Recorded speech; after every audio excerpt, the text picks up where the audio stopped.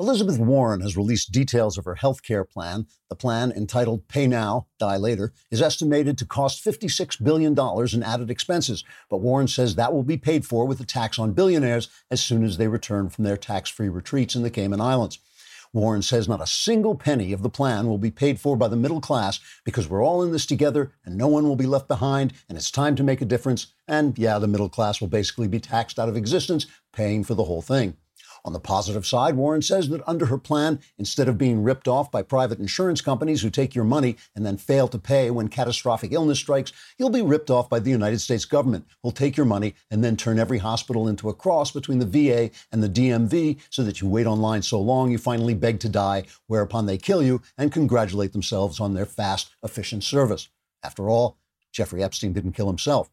What's more, the Warren plan will increase the efficiency of doctors by bathing them in magic efficiency dust, which will cause them to forget they have no reason to be more efficient because the government will pay them the same thing no matter what.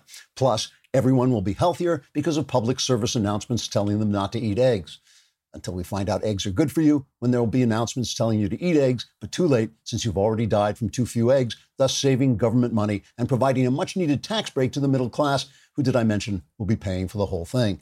When asked what will happen to the millions of people currently employed in the insurance industry, Warren said none of them would suffer, but would instead be put painlessly to sleep like everyone else on government health care. Trigger warning, I'm Andrew Klavan, and this is The Andrew Klavan Show. I feel hunky-dunky, life is tickety-boo. Birds are winging, also singing hunky-dunky-doo. Ship-shaped, ipsy-topsy, the world is zippity-zing. It's a wonderful day, hurrah, hooray! It makes me want to sing. Oh, hurrah, hooray! Oh, hooray, hurrah!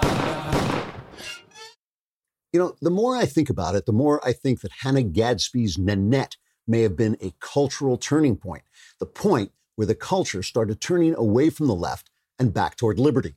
Gadsby, you'll remember, is the Australian comedian with some combination of sexual abnormalities, which I no longer know what they are. She declared in the middle of her Netflix special that she was not going to be funny anymore, but instead would lecture us on how badly we've all treated her, or something like that. I turned it off after a while, as I'm sure almost everyone did. The left celebrated this wonderful innovation in comedy that isn't funny. What a concept. But it makes perfect sense because the left has followed a false idea into madness. This is the idea of materialism, the idea that there's no God, there's no spirit, there's just flesh. Without spirit, there's no wholeness. There's only an endless series of constructed things that must be deconstructed in order to be rebuilt to perfection. This is very flattering to intellectuals who are good at deconstructing ideas. And of course, when everything is deconstructed and in ruins and chaos, and it comes time to rebuild things to perfection, the intellectuals have moved on to deconstructing something else while blaming you for the mess. So they've deconstructed comedy and rebuilt it without all that bothersome laughter that might undermine their pompous self-righteousness and expose their ceaseless incompetence. The left have become sour scolds who fact-check satire and rail against silly memes of dogs getting medals. They're perpetually outraged. They're addicted to outrage. It's almost as if anger were the devil's cocaine. Meanwhile, on the right, I am thrilled to say we're becoming hilarious. Even left-wing comics like Bill Burr and Ricky Gervais are at their funniest when they're saying essentially right-wing things. And if Dave Chappelle isn't careful, he may show up in a MAGA hat one of these days. Part of this progression is simply the natural, humorless, angry, and miserable end of leftist philosophy. There was nowhere else for it to go, not ever. But coincidentally, or really providentially, it has been both led and sped by Donald Trump, certainly the funniest president since Reagan. Look at him. He's having a great time. His followers, likewise, a great time. The culture of joy is all on the right now. And maybe not today, maybe not tomorrow, but soon, in the long run, joy is where the people go. And we're going to talk about that. But first, I'll talk about something that gives me joy, which is NetSuite, because NetSuite puts all the numbers I need to run a business. And I am a business. I mean, you look at me and you just think, wow, what a fantastically beautiful human being. And I understand that's dazzling and it makes you forget what you're talking about. But the thing is, I am also a business. I sell my services to various people, including the Daily Wire. And to have a business and to keep your business growing, you have to know your numbers. And the problem now is that your numbers are on a hodgepodge of different business systems, but not not with NetSuite by Oracle. It's a business management software that handles every aspect of your business in an easy-to-use cloud platform, giving you the visibility and control you need to grow. With NetSuite, you save time, money, and unneeded headaches by managing sales, finance, and accounting, orders, and HR instantly right from your desktop or phone. That's why NetSuite is the world's #1 cloud business system. And right now, NetSuite is offering you valuable insights with a free guide, 7 key strategies to grow your profits at netsuite.com/Klavan. That's netsuite.com/Klavan to download your free guide, 7 key strategies to grow your profits. netsuite.com/Klavan, because if you want to grow your business, you have to know how to spell Klavan. It's Klavan. Exactly. That's just what I was going to say. There are no E's in Klavan. And if you subscribe to Daily Wire right now, you can be in the mailbag tomorrow, which you want to be in, because if you're in the mailbag, you can ask me about anything you want, religion, your personal life, politics, and all my answers are guaranteed correct and will change your life, maybe for the better. If not, you don't get your money back. It's only $10 a month to subscribe. It's $100 for the year, but you got to go to dailywire.com, hit the podcast button, hit the Andrew Klavan podcast, then hit that little mailbag symbol and ask your questions. All your problems will be solved. You know, I know there's stuff in the news. We're going to get to it. We're going to get to Jeffrey Epstein, really interesting story coming out of Project Veritas. But this comedy thing, you know, one of the problems with conservatives is they always get so caught up in the things that are happening right immediately, and they always think everything's an emergency and has to be dealt with, that they forget that the culture is the real thing. And this is important. It is important that suddenly we are funny. We on the right are the funny people, and the left is relentlessly humorless. They have all the late night comedy shows. Not one of them is funny. They're pure rage, pure vitriol. They have that phrase Christian Toto taught me, clapter, where instead of laughing, people clapped because what you said was so virtuous.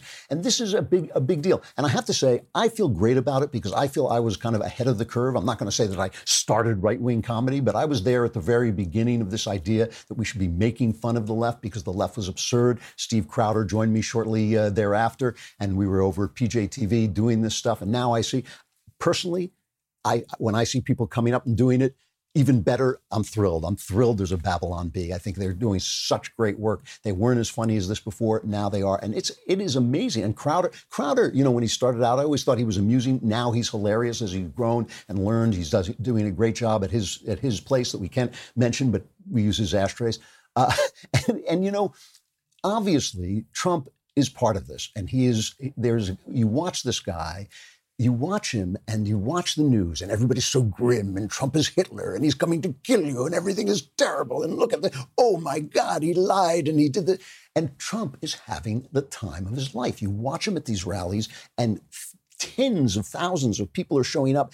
Tens of thousands of people are waiting outside, and the guy is funny. And, you know, when he was doing this, when he was calling Ted Cruz names and things like this, and the way he calls people's names, I would always recoil from it. But at the same time, now that the left has been exposed as this deep state conspiracy trying to slowly spread socialism through the American system and unwilling to let go of the unelected power held by spies and bureaucrats, hey, you want to make fun of those people? Go right ahead. I got no problem with it. So he was on one of his rallies and he went after Joe Biden. It's a long clip, but I got to play it because it is hilarious and it shows you what I mean. Very slow, Sleepy Joe. Biden, that is. Said of China's piracy and plunder, they're not that bad, folks. He always used the word folks. I watched him today. He used the word folks. Hi, folks. Hi. My time is up. I got to leave. Now they have him all freaked out because he makes a mistake every time he speaks. So I can just see these handlers, because they're handlers. Like they use on horses, they're handlers, right? All right, get him off now. He's been up there long enough. So they're screaming, get off, get off. Sleepy Joe, get off the stage. Please, Joe, you're doing fine. Joe, you're doing fine. You're doing fine. And then he goes, I love being in Ohio. But he was in Iowa yesterday, you saw. And they say, damn it, he should have left sooner. We told him, get off the stage, Sleepy Joe. Sleepy Joe, get off the damn stage. But he said about Sleepy Joe, about China. They're not that bad, folks. They're not really competition for us. No, they're not. $500 billion a year, right? He did nothing in 8 years, him and Obama. In fact, I'm here because of them when you think about it, right? That's good stuff. And all the people, all his fans are standing in back of him wearing shirts that say, read the transcript, obviously referring to the transcript of the Ukrainian call, which just makes guys like Adam Schiff and his lies and his sleazy, his sleazy parceling out of information, bringing out the transcripts a little bit at a time so he can control the news media, which is already under his control. It makes him look like a jerk. It makes him look like what he is, a stiff. Plus, this thing about Biden is it's all true. I mean, one gaffe after another. Not only when he was in Iowa did he say he was in Ohio, but while he was in Iowa, he gave a speech where he was looking, he got confused and he started looking at the screen so that he was talking with the crowd in back of him and the back of his head was to the camera. I'll just play a quick clip since you can't see it. Look, folks, I learned something early on from my family and my mom and dad. They said, Joey, nobody is better than you, but everyone is your equal. Everyone is your equal. And folks, I'm Donald Trump, and I approve this message.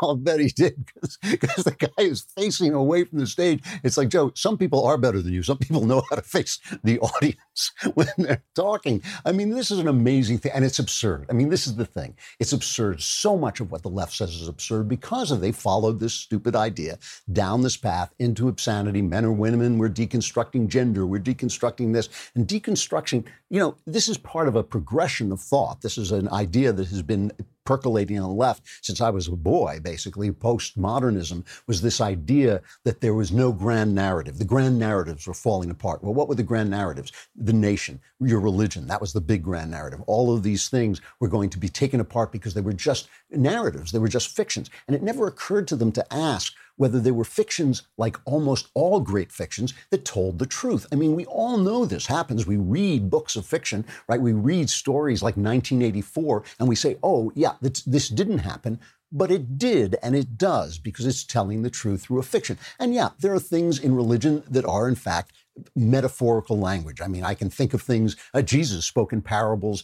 Jesus talks in one of his stories, he talks about a guy burning in hell while somebody else is in the bosom of Abraham. We don't really think that he was in the bosom of Abraham. He's using imagery, even the image of burning in hell. There's probably no fire in a spiritual world, but we understand what he's talking about. It's spiritual language. It's metaphorical language. It's a fiction that tells the truth. So when you get rid of these fictions, you are also getting rid of the truth that they tell. Money is a great example. Money is a perfect example of this.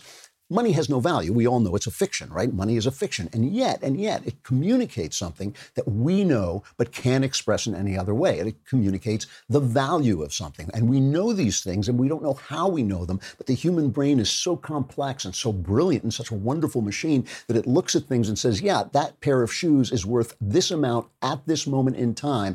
No, that's too expensive. What does it mean it's too expensive? Too expensive for what? Too expensive for your budget? Too expensive in just general? I mean, there are things that I can afford that I don't buy because I feel they're overpriced. What does that even mean? It means I don't value them enough to give them that money. Now, that money itself has no value, but it has the value of communicating the truth of value. And that's the way fictions work, and that's the way great narratives work. Our religion, we understand. We don't have to say every word in the Bible, for instance, is an exact, literal description of something that happened. We know it's not, because we know there are stories in the Bible, but we understand that it's communicating the truth that God needs us to know. And if it's going to communicate all that truth, it's going to need all these different genres, all these different ways of talking. So, when they get rid of all this, what they get rid of is humanity. They get rid of the spiritual view of humanity, the meaning of humanity.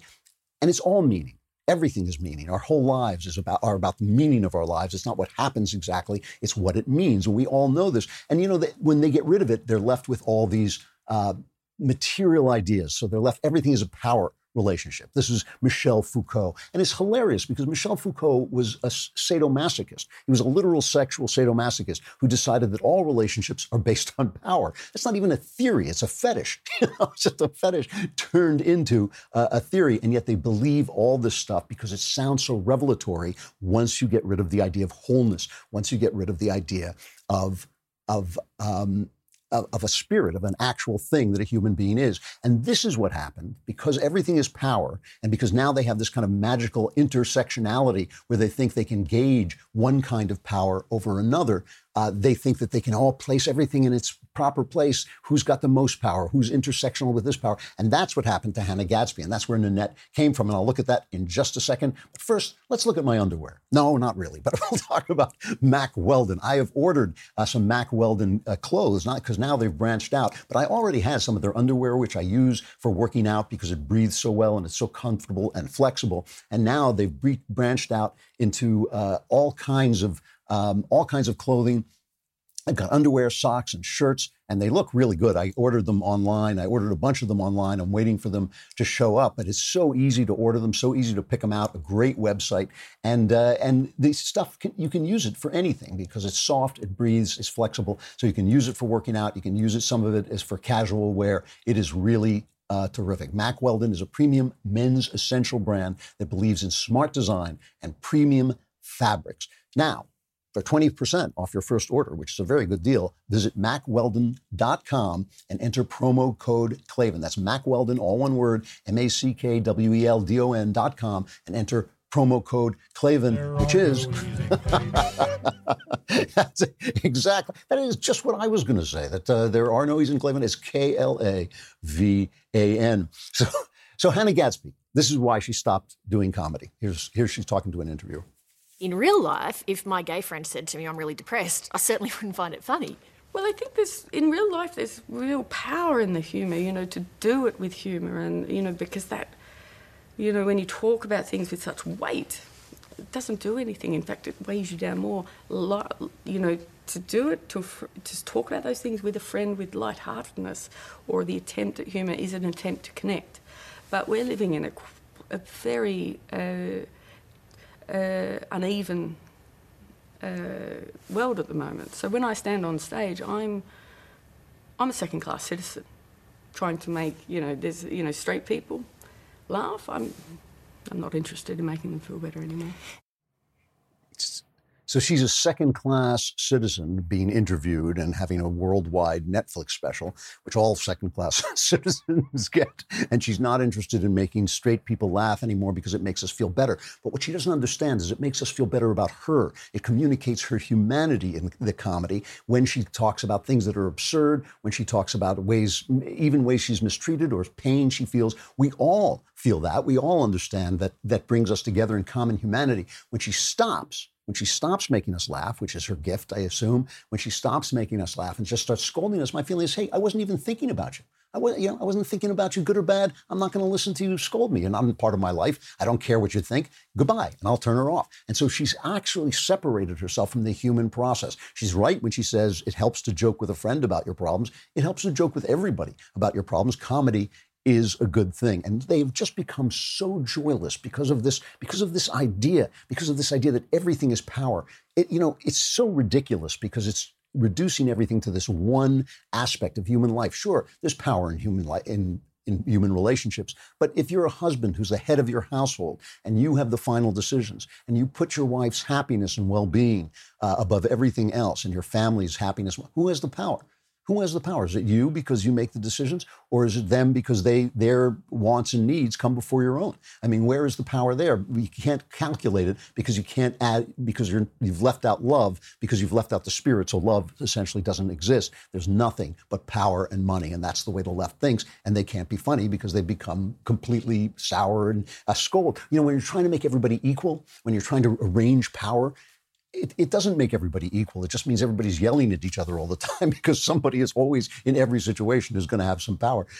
There's the New York Times, a former newspaper, did a piece on Louis C.K., who was trying to come back after one of these Me Too things. Now, his Me Too thing, I thought was absurd. I mean, he obviously has a deep problem. He was accused of asking women if he could expose himself and then sometimes masturbating in front of them after asking them for it. Now, asking them for it, as he himself said, he accepted the guilt for this. He apologized for it. And he said, you know, if you're in a power relationship, like if you're a comedian with young comedians and you ask somebody something like that, it really is an abuse of your power. No question about it. It's no question. It's a moral abuse. It's also to want to do that it's a sickness. I don't know what to call it exactly. A fetish. It's a disorder. That's a good word for it. It's a disorder in your sexual life. You know, that's not the way most of us get our pleasure.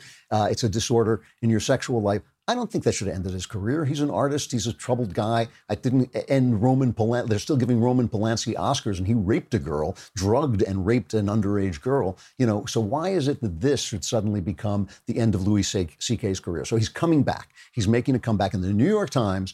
Jason Zinoan at the New York Times has to go through this whole long thing about the fact that he's funny, but he's refusing to laugh anymore. He says, on his first tour since admitting misconduct, the comedian's theme was the cathartic release of transgression as he delivered bits about his mother's death and religion.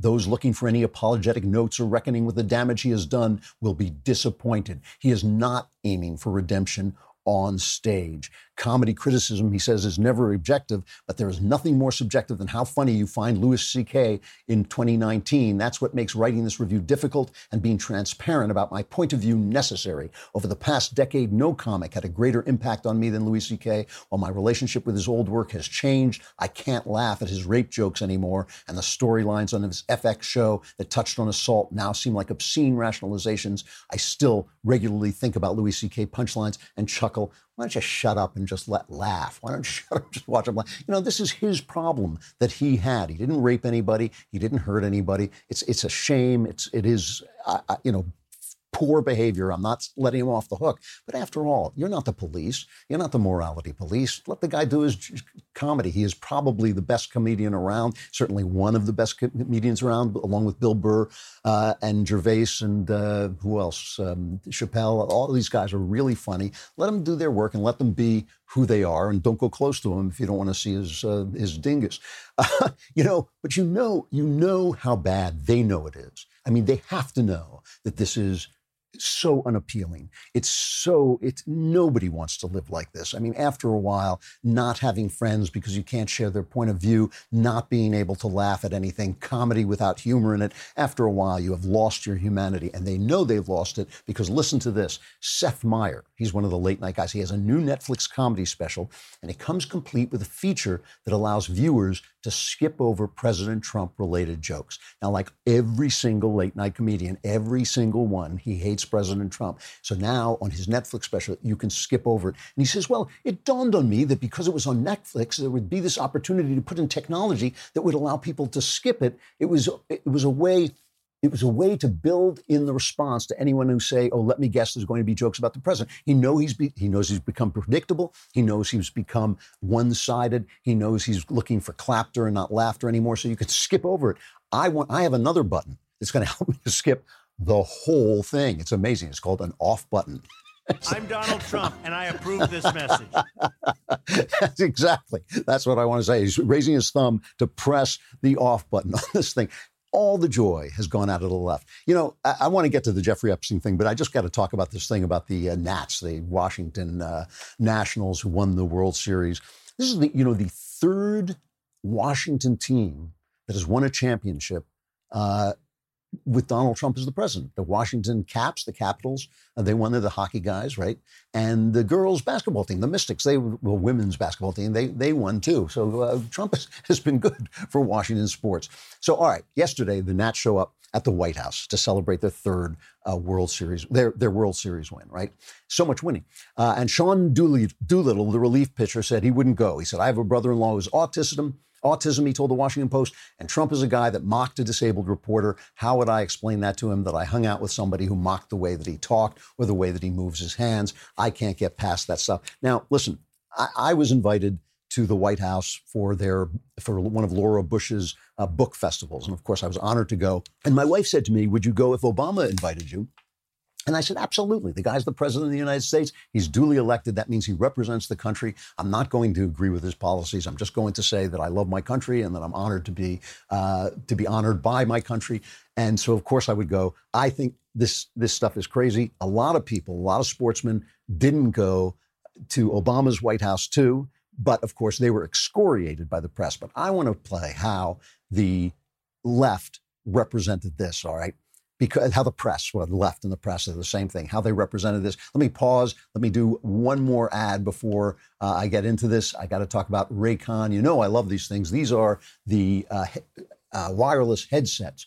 And I know the one you're using. I use that one too sometimes. It just looks ridiculous, and it does not fit or look like Raycon's. Raycon has a new model out, the E25S, I think it's called, the E25S. These things, they're so stylish, and they have different, earbuds, so you can put them in your ear. You can make sure they fit. I have weird shaped ear holes, and so I need to get a fit for it. They're so much more comfortable than the leading brand, and the sound is excellent. And they're kind of bigger, so they sort of block out sound too. I think they have a sound blocking function as well, which is great. They have 6 hours of playtime, seamless Bluetooth pairing, more bass, and a more compact design that gives you a nice noise-isolating fit. So I'm right. It's actually in the copy. But I noticed it myself. Now's the time to get the latest and greatest from Raycon. Get 15% off your order at buyraycon.com/Klavan. That's BUY, raycon.com/Klavan for 15% off Raycon wireless buds. Buyraycon.com/Klavan. And they also have a function where you tap and you say, how do you spell Klavan? And they'll tell you it's KLAVAN. There are no E's in Klavan. So anyway, let's take a look at the Nationals going to the game. And Ryan Zimmerman, who's an iconic player, first baseman, he gets up and makes a speech. First, I should mention the other guy, Kurt Suzuki. He put on a MAGA hat, and Trump hugged him and everything like this, and it was really great. But this is Ryan Zimmerman, who's been with the team longer than anybody else, and he gets up and gives this speech. What an unbelievable honor to be here, to be in front of you guys. This is stuff that you dream about. To see all the fans show up, the parade, look at this crowd here. We couldn't have done it without you, so thank you guys so much. Mr. President, me and my teammates, first of all, I'd like to thank you for having us here. This is an incredible honor that I think all of us will never forget, and we'd also like to thank you for keeping everyone here safe in our country.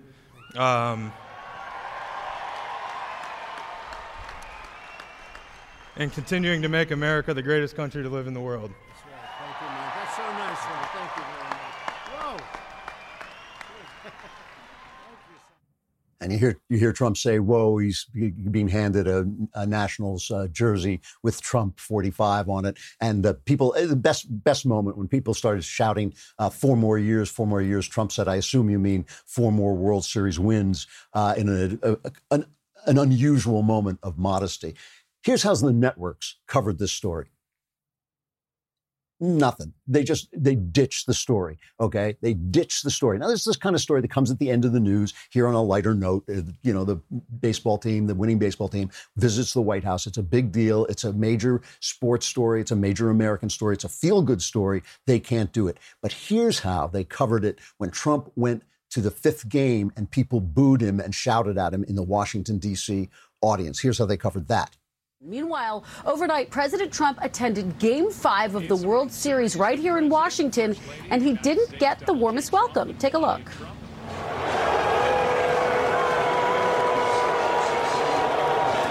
Mixed reaction there. You can hear some in the crowd booing him and even chants of lock him up.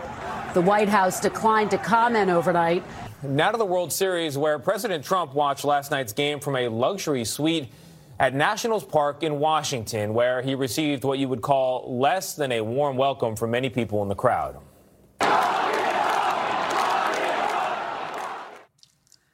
So I mean, that's the way they covered that. Every network covered it. No network covered this feel-good story because it's a feel-good story about Trump. There's a place called Power Tie, which is another new place that is coming up doing satire. And I'm telling you, I love seeing this. It's so great. And they're so much funnier than Colbert, and they're so much funnier than all the guys on late night. And they're just on Twitter, and they're just on their website, but it's great. They put out a satire of how they would treat Trump, how the press would treat Trump if he were a Democrat. And what they did was they interspliced the press talking about Obama with Trump, and they changed all the all the slogans on the bottom and everything that they said. So you can't see all of it, but you can hear it. And it is, if you're not watching, if you're just listening, you can hear it. And it is absolutely hilarious. This is how they would have covered Trump if he were a Democrat. I wanted to ask you about what some people are calling your best week ever last week. That smile, that cute smile we all love in that guy, that wonderful boyish smile of his he just gave us there after he made his little crack about the holiday spirit. I haven't seen that in months. He had a way of speaking inspirationally, but also really seriously laying out the stakes. What is your favorite musical genre? Anything Trump. Seeing him is it's like a Jesus Christ superstar seeing this guy in front of people. He's got that celebrity aura about him, and in that moment, he was owning that. You can see it in the crowds. The thrill, the hope, how they surge toward him. You are looking at an American political phenomenon. I love that guy. I love him. I love him. I've been observing. Your dog looks like he's out of control. You have to get over it. It is probably the single most iconic piece of political campaign imagery in the last generation. I want to personally thank him for changing my life. During these first 100 days, what has surprised you the most about this office, enchanted you the most about serving in this office, humbled you the most? That's enough. Put down the mic. That's great stuff. I think they're at Real Power Tie on Twitter. That is really good work, really funny. Left has lost its joy, lost its sense of humor, and they've lost it for good reason. I mean, they've followed their philosophy right down the rabbit hole into this sour, scolding, mean, outraged, perpetually outraged attitude that I think is going to cost them the culture, and I hope it does. All right, so I got to take a break. We'll talk about Jeffrey Epstein in a sec, but first, I just want to remind you, it's Mailbag Day tomorrow. Please get your questions in. You can ask me anything you want. I will change your life, maybe for the better, but you got to be a subscriber. And by the way, being a subscriber now is incredible. I mean, we've got all this great stuff. $10 a month. You get the articles, obviously. You get them ad-free. You get access to all of our live broadcasts. You get our full show library, some bonus content. Obviously, Another Kingdom. You get Another Kingdom earlier. And you get our exclusive Daily Wire app now, which is absolutely great. I don't know if you've used this app yet, but it is unbelievable. It really does a great job. And also we have these you have a new level, an all access plan where you get all that stuff. Plus, you get an Ask Me Anything style discussion. And of course, the handmade, handcrafted leftist tears tumbler known far and wide. So it's actually a really good deal, and you should shell out. And most importantly, you have the money. We want the money. We got to take a break. Come over to dailywire.com.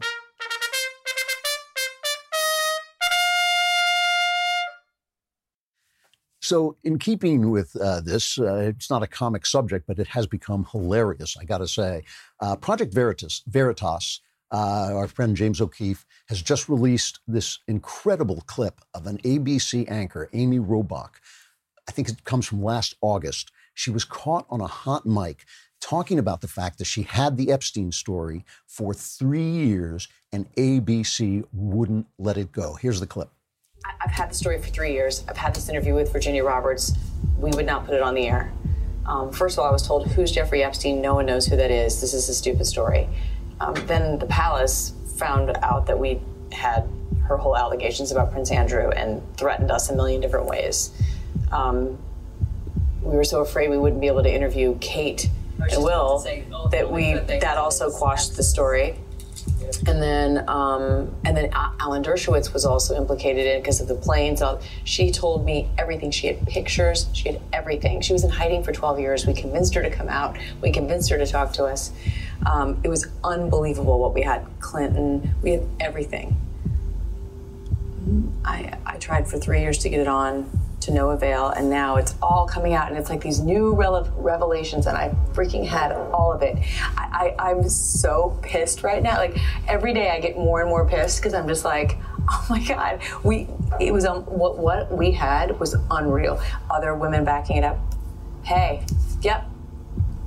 Brad Edwards, the attorney, 3 years ago, saying, there will come a day when we will realize Jeffrey Epstein was the most prolific pedophile this country has ever known. And I had it all 3 years ago. Wow. That's a pretty amazing clip. Obviously, add that to Ronan Farrow's story about how NBC wouldn't let him run with Harvey Weinstein. I mean, this is incredible stuff. And, if you're listening to Another Kingdom, you know that I kind of caught on that this is a big deal, this abusing of women in general, but especially young underage women, which I think just comes with some kind of power trip for these guys that they really get off on in some way. They can get away with it, so they do. And if you're watching Another Kingdom or listening to Another Kingdom, you know that I cottoned on to this. But this is a wild, wild story. And ABC put out a response. They put out a statement saying, well, we weren't satisfied with the reporting. So, pull the other one, as they used to say, because we know how they covered Brett Kavanaugh, and all somebody had to do was wander in drunk off the street and say, Brett Kavanaugh chased me around a yacht and then raped me and then killed my sister. And that was on the evening news. That led the evening news. So we know it's not about that. It is not about that. It is covering up for powerful men. I mean, come on, that nobody believes this. And then, of course, Epstein goes to jail and mysteriously hangs himself. And again, if you're listening to Another Kingdom, I think you've reached the point where there's an element like that in the plot as well. So this has become this other thing. What happened to Jeffrey Epstein, and which of these powerful men may have had a hand of it? So now there's this forensic pathologist, right? He used to be the New York City a medical examiner. He was the chief medical examiner for New York City, Michael Baden. And Michael Baden was hired by Jeffrey Epstein's family to watch the autopsy as the New York coroner was doing it. So he was hired to watch the autopsy. That means he has a stake in this, okay? So it doesn't mean that everything he says is necessarily true. He has acted, I think he was an actual defense witness for O.J. Simpson. He is a guy who's being paid to do a thing, so I'm not saying that this is the truth, but the guy's putting his reputation on the line, and this is what he said on Fox News. There are multiple 3 fractures in the hyoid bone, the thyroid cartilage, that are very unusual for suicide and more indicative of strangulation, homicidal strangulation. You say that his fatal injuries are consistent with homicide? More consistent with homicide. And in fact, at the time of the autopsy, the doctor doing the autopsy didn't think there was enough information to say suicide, so she put it pending further study. And then for some reason, and they want to know, the family wants to know, why was it changed from pending further study to homicide afterwards? So if you're there watching them perform this autopsy, you notice these 3 broken bones, and you believe it would be homicide. So that would mean another person would have gone into his cell, strangled him. Did he have any signs of trying to fight back? Well, they took fingernail clippings to see if there's anybody else's DNA on it, and that hasn't been released. Neither has the information about whose DNA is on the ligature. So listen, the thing is, the guy was hanged in a cell. He was supposed to be under observation. He wasn't. There were no videos. There were no videos of people going in and out. I mean, they're asking us to swallow a lot, and you can't start to say, what's his name? Trevor Noah had Hillary Clinton on, and he tried to make a joke of it. But the very fact that he asked her kind of made people sit up straight. Here's this clip. Hillary, I have to ask you a question that has been plaguing me for a while. How did you kill Jeffrey Epstein? Because you're not in power, but you have all the power. I really need to understand how you do what you do. Because you seem to be behind everything nefarious, and yet you do not use it to become president. What is the game plan? So he's making fun of this, obviously. He's patting her, he's covering up for her. And I'm not saying, obviously, that she did anything, but I'm just saying that, that actually it isn't the joke. I mean, the joke is closer to what happened on Waters' show, Waters' World. He had a military ex-Navy SEAL who takes care of military dogs, a guy named Mike Ritland. And at the end, Ritland had this moment when he was talking about how to take care of these dogs. The remarkable nature of these dogs and them being highlighted in the news creates a huge demand by people that frankly shouldn't have them. If you see the coverage and you decide I want one of these dogs, either buy a finished, trained, fully trained and finished dog from a professional, or just don't get one at all. And Epstein didn't kill himself. All right. Okay. Thank you for that commentary. All right. Water. It just goes right by him, and then he wakes up and sees it. So that's a lot funnier than Trevor Noah because it's closer to where we are. It's closer to the reality. It's closer to what's absurd about this story. I mean, the absurdness about this, the absurdity of the story is not that Hillary Clinton, whose husband was a traveler on Epstein's jet, it's not that she's a suspect. The joke, the absurdity is that we're all supposed to buy into this and not be suspicious, and somehow it's going to go away, and we don't want to know more about Prince Andrew and Bill Clinton and all the powerful people who hung out with this guy and how he operated so long at such a little price, and why ABC covered it up and why NBC covered up for Harvey Weinstein. What is the connection and how far do these connections go? That's not crazy conspiracy thinking. That is just real life in front of us. This thing with Ritlin went nuts on Twitter. It was just hilarious. The line, Epstein didn't kill himself, just started going around. A lady named Sarah Carter gave out the advice, date a girl who says, I love you, text me when you get home, look at that dog over there. And Epstein didn't kill himself. Some guy named Michael Knowles put out this thing.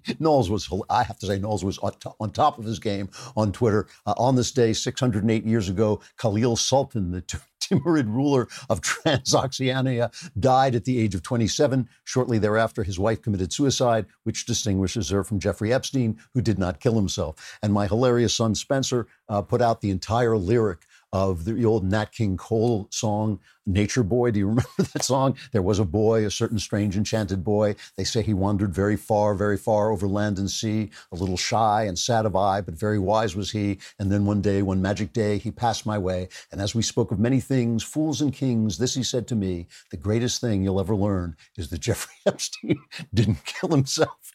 And finally, the Babylon Bee Bible scholars now believe that the writing on the wall actually said Epstein didn't kill himself. All the laughter is on the right, and it's on the right because it's the left that's become absurd. It's the left that's become humorless. And this is important. This is the stuff that matters, because Trump is not going to be here from 20 years from now, but some of you will be here 20 years from now. There's going to be leftists, there's going to be right-wing presidents, but the atmosphere that has allowed this socialist upheaval on the left, that has allowed this corruption in the press, the atmosphere that nods and shakes its head when people call you Islamophobic or homophobic instead of listening to what you have to say, this atmosphere of outrage and canceling and condemnation. This is an outgrowth of leftist philosophy. It didn't drop out of the sky. They followed a thought down a certain path, and it's absurd, and the laughter is all on the right because we're laughing at that. And that is an important development in the culture. A final reflection, what's happening in Germany. They are cracking down on free speech in an attempt, I'll read this, in an attempt to crack down on far-right and neo-Nazi violence, including the assassination of a local politician a few weeks ago. German members of parliament are expected to approve more restrictive gun control measures, as well as legislation requiring social media networks to report content removed by the sites. They're supposed to report it to law enforcement. Under the proposed legislation, just removing the post would no longer be enough. Companies would also be required to report any such content to the authorities. Germany's federal police plan to establish a new department that would collect the reported content and the IP addresses.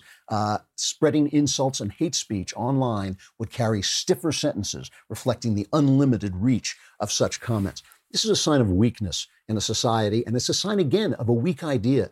Because remember, European nations were not built on ideas like our nation. They were built essentially racially. And when that racial logic exploded in the kind of fascism and Nazi hatred that came along in the Holocaust, they really had no logical defense as we have here. We have this idea that unites us no matter what color we are, no matter where we come from. We can be united under this grand idea of liberty, right? So we can have a multi-ethnic society, they have a problem with this. And that's why I'm so opposed to hate speech legislation, because hate speech legislation assumes that America is a violent, hate-filled, bigoted place where exactly the opposite is true. We are not a hate-filled, bigoted place. We are the least racist country on earth, the least racist country on earth. And so when people spew hate and they come online, you know I hate these guys, you know I disagree with them. When they go online and they say the things that they say, I'm not talking about people inciting violence. Obviously, that's a different thing. I'm talking about people who spread their dirty ideas, their hate-filled ideas. I'm not afraid of them at all. I think we can take them. I think we can beat them in argument. I think we can beat them in comedy. I think we can beat them in the culture. And I don't think America is prone to that. Whereas in Germany, because of this weakness in the structure of their country, they have to outlaw people's free speech, take people's guns away. That is the beginning of the end of a regime. Let us hope that it never happens here. I'll be talking at Boston University. They're causing a lot of trouble. People saying that I'm an Islamophobic, the alt-right saying they're going to come and attack me too, I guess. So I got the clowns to the left of me, jokers to the right. But here I am, and I will be there. And I hope they keep it civilized, and I hope we can talk about it, because it'll be interesting if we do, not so interesting if it's all just shouting and yelling. Mailbag tomorrow. Be there. I'm Andrew Klavan. This is The Andrew Klavan Show. Oh, hooray, hurrah. Hey, if you enjoyed this episode, don't forget to subscribe. And if you want to help spread the word, give us a 5-star review, and also tell your friends to subscribe too. We're available on Apple Podcasts, on Spotify, wherever you listen to podcasts. Also, be sure to check out the other Daily Wire podcasts, including The Ben Shapiro Show, The Matt Walsh Show, and The Michael Knowles Show. Thanks for listening. The Andrew Klavan Show is produced by Austin Stevens and directed by Mike Joyner. Executive producer, Jeremy Boring. Senior producer, Jonathan Hay. And our supervising producers are Mathis Glover and Robert Sterling. Assistant Director, Pavel Wydowski. Edited by Adam Sayevitz. Audio is mixed by Mike Cormina. Hair and makeup is by Jesua Alvera. Animations are by Cynthia Angulo. And our production assistant is Nick Sheehan. The Andrew Klavan Show is a Daily Wire production. Copyright Daily Wire 2019. New polling from the New York Times suggests that Democrats have been living in a progressive fantasy world if they believe they're likely to defeat Trump in 2020, which makes sense if they believe other fantasies, like the narrative that Jeffrey Epstein killed himself. We will examine how the left can be so gullible when nobody believes the press. Check it out on The Michael Knowles Show.